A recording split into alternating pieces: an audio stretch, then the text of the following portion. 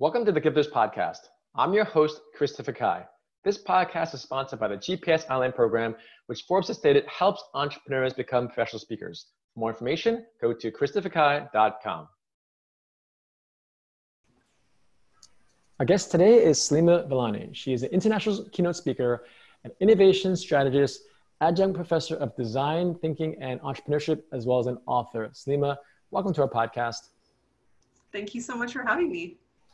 So looking at your LinkedIn profile, you've done a lot of things, and I'm always curious about the origins and genesis and the hows and those transition points. How old were you when you realized that you were fairly ambitious as a person? I don't think I realized it until I was told that, probably in my mid-20s or my late 20s. And I think the times that I was most ambitious, I just didn't really have the community around me to tell me something like that.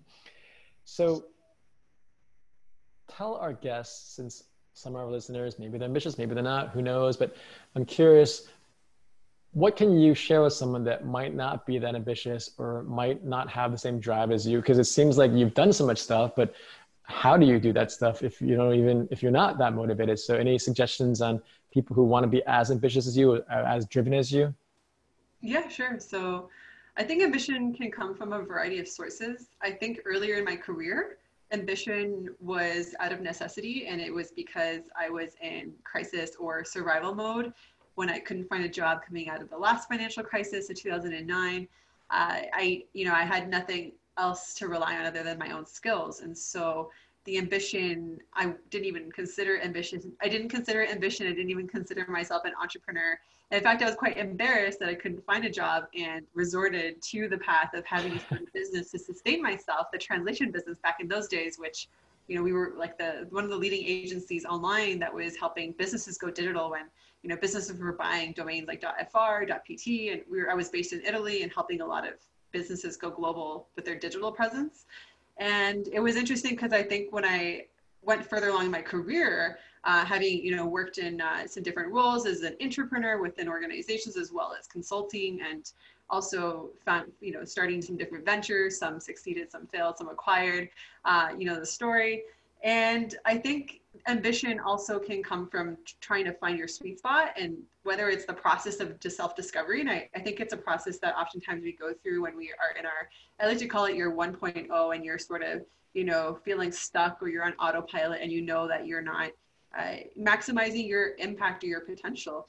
And at this point, what often happens is people usually go through an experience or a journey where they burn out, they get burnt out. They often are working a corporate job, or they're doing something that they need to transition out of because they're not happy. And they go through this process of trying to find themselves and try to figure out, like, what is it that I do want to do, and what is it that I can do that's going to make me happy. And they jump into this creative, this creative period of their life. And oftentimes I call that your 2.0. And that's what you often think is that big transition you're going to make, and that's what you're going to be doing, and that's your purpose. But usually I think that at that point, when you're in your 2.0, you're going through a really, really long learning curve, and you're learning a lot. You're doing something more fulfilling. It's also very challenging, but it's not yet it. And I think that the level of ambition there, it's very high because people are trying to figure stuff out. But we also see that a lot of people feel stuck at some point there too. And they're like, oh, wow, this is not exactly what I thought it was going to be. And then they go through another crisis mode. And then that's when they're sort of like, oh, well, maybe there's something else where my self-mastery is. And after they go through that learning process, they have to discover, what am I really good at? What am I passionate about? What are people willing to pay for? Think about their ikigai, and what does the world need right now? And then it's sort of transitioning from 2.0 to 3.0. And I think that's where the ambition sort of changes. And anyways, I don't want to go too in depth about this, but I think that ultimately it can be out of necessity, or because of the mindset and wanting to find oneself and go through that personal growth journey. Well, the only reason why I'm laughing is you literally just shared the journey and process of life in a span of 3 minutes. And of course, we can't get into too many details, but I know many people don't think like you, don't act like they don't do what you do, and you think very sharp and you're really smart. So I want to keep it simple. So yes, there's these questions that people are asked, and yes, there are these various transitions and turning points, but in terms of how you felt you were able to navigate not even just careers, businesses, languages, continents, dialects. I'm just curious, is there a guiding thread along those things? Because I know it sometimes you say, well, I couldn't find a job, so I started my own company. But what do you feel has allowed you to, you're like a comedian. You're like that woman Mystique in X-Men where you morph into whatever you want, it seems, and in a most complimentary words. I'm just curious, what do you feel, what quality do you feel that you have to be able to really pivot so quickly? Yeah. I think because I've worked in so many different fields and areas, and some people would call me a seasoned generalist with expertise in a few different areas.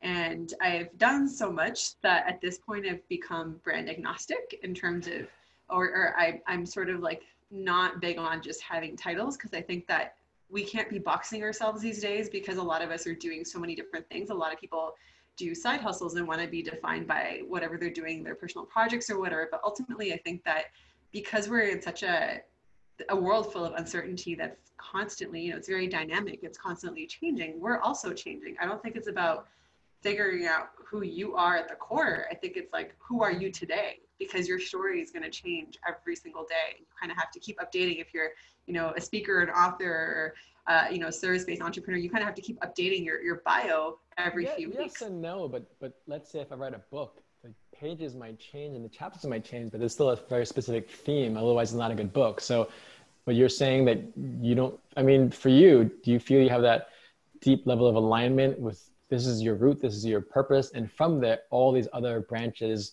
and leaves of beauty and productivity come from? I'm just curious because you've done so much stuff, but I've done a lot of stuff, but they're all different branches and extensions of who I am as a person. My entrepreneurship is my platform. My education is my purpose. So it's very clear that though on the surface, it might seem, well, you do a podcast, you're a speaker, you're a coach, but no, but the foundation is still the same. So for you, do you feel that's something that helps people or not? Because for me, it's been super grounding to have a very clear foundation of why I'm doing what I'm doing, what am I doing, but it's still an extension of who I am as a person. Yeah, sure. So yeah, there's another answer I can give on that is that I do think that if I look back at where I started and reflect back and revisit those experiences, which I've been doing as I'm writing my book, Innovation Starts with I realize that there are a lot of connections between what I actually was really good at doing, what I was actually doing, and who I was at that time and who I am now. And there are a lot of connections. If you think about when I started co-founding the language school in Brazil, that was definitely like a pursuit of entrepreneurship or entrepreneurship, starting the translation business, the languages, being able to connect with different cultures and people, writing proposals. At the end of the day, it was knowing where to get our customers and knowing where to hire, our gig workers, our translators. And it was really cool to see that now I've taken all those things, they've led to other things like working for, helping become a storyteller or a brand evangelist for a freelance market, a tech company like Upwork, and transitioning into, okay, well, I also have a remote team in Colombia and different Well, countries. let's talk about, because again, you've done so much stuff. It's quite impressive, but I really want our listeners to learn the how, right? So we only have about a minute or two left. How, well, first of all, your book is Innovation Starts with I. So in the most briefest way, what can you share with the listeners that if they say all of them are you're reading your book, what's the one message you hope that they get from your book? Yeah. So the message for my book is that we need to focus on being and knowing who we are and having self-awareness. And we do that through spending time alone by constantly looking at ourselves and understanding what are our greatest strengths, what do we love doing, what's our sweet spot. But more importantly, listening to feedback, asking for feedback from the people around you. And not just people that know you really well, but also people, some of your weaker ties, some of the people that don't know you as well, because they're going to see you how you show up today and not necessarily who you have been your entire life. So I think getting those different perspectives, having mentors, sponsors, just getting that feedback, being more aware of your hidden, or that some of your hidden talents, some of those areas that you might be terrified of, or some of the things that you might consider your weaknesses that are just waiting to become your biggest strengths. I think just developing that self-awareness is key. And that's where innovation starts. It starts with the individual, it starts with the mindset, it starts with knowing who you are. Nice. Well, Saleema, thanks so much for sharing your mindset with us today. How can our guests stay in touch with you? Yeah, so people can follow me on social media at Saleema Vellani, the main handle, and they can also visit saleemavellani.com and yeah, stay in touch. Probably LinkedIn is the best. Great. Thank you so much, Saleema. Have a great day. Okay, you too. Thanks, Christopher. Thank you for listening to our Gifters podcast.